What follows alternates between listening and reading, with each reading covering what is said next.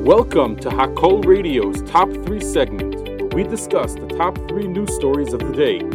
Hakol Radio, powered by the Monsey Mavasser and broadcasting live from Schlurko Studios in Monsey, New York. Number 1. On Tuesday, November 7th, Israeli Prime Minister Benjamin Netanyahu revealed that the Israel Defense Forces, the IDF, have penetrated deeper into Gaza than initially anticipated for this stage of the war.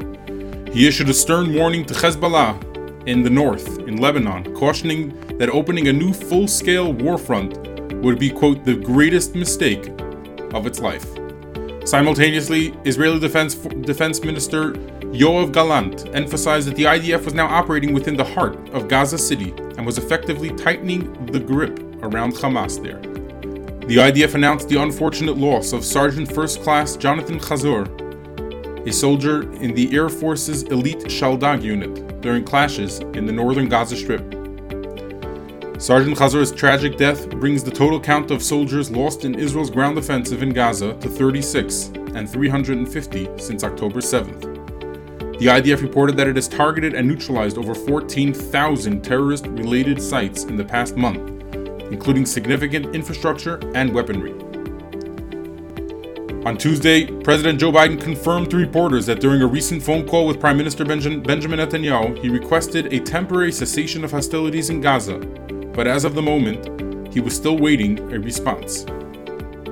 However, the U.S. government maintains its stance against immediate ceasefire calls.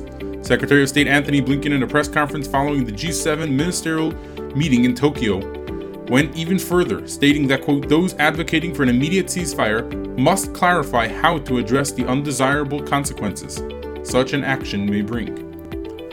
Furthermore, the IDF reported on Wednesday, November 8th, that its troops had apprehended 37 wanted Palestinians in overnight raids across the West Bank. Number 2. The U.S. House of Representatives approved a measure late Tuesday evening, November 7th, to slash Transportation Secretary Pete Buttigieg's taxpayer-funded government salary to just $1. The bill, which was introduced by Representative Marjorie Taylor Greene, representative from Georgia, was passed via voice note on Tuesday as an amendment to the 2024 Financial Services and General Government Appropriations Act, the standalone funding bill for the General Services Administration, Securities and Exchange Commission, and other related agencies. She argued that, quote, Pothole Pete staged fake bike rides to the White House and used private planes funded by taxpayers to receive awards around the country. And American taxpayers should not be on the hook for paying for his lavish trips or his salary.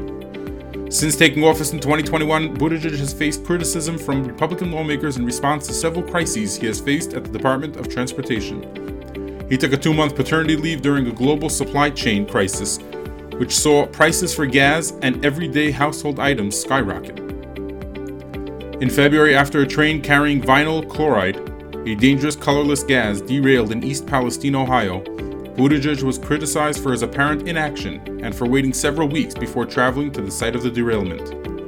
In addition, there have been multiple instances of mass commercial airline cancellations during his tenure for various reasons, including a pilot shortage, and Republicans and Democrats alike had called for Buttigieg to take decisive action to ensure air travelers are protected from such cancellations.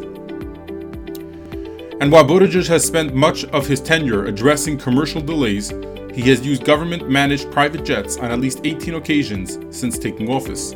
After multiple FOIA requests were rejected by his office, the Office of Inspector General began to probe into Buttigieg's activities. And while it is still ongoing, according to information obtained by Americans for Public Trust, the APT, Secretary Buttigieg has cost taxpayers tens of thousands of dollars in private and unofficial government flights and activities since he took office. Furthermore, the Transportation Secretary came under fire last year after it was revealed he vacationed in Porto, Portugal, while his agency and the White House were locked in tense negotiations with rail worker unions to avert a strike that could have had a dire impact on the U.S. economy. The Department of Transportation said at the time that the vacation was a, quote, long-planned personal trip. Number 3.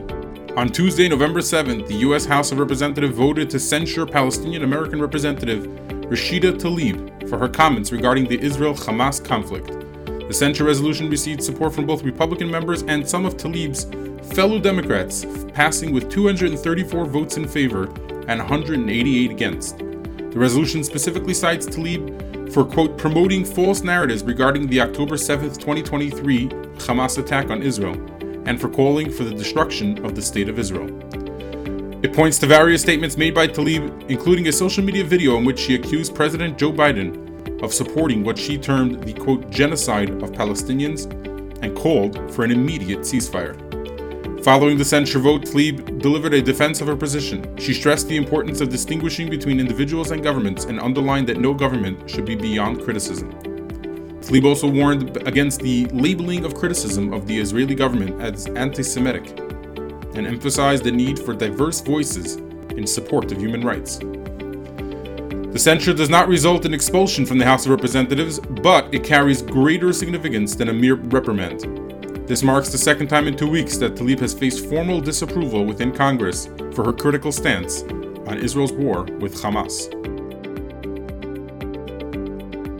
Thanks for tuning in to the Top 3 segment live on Hakol Radio, and have a great day.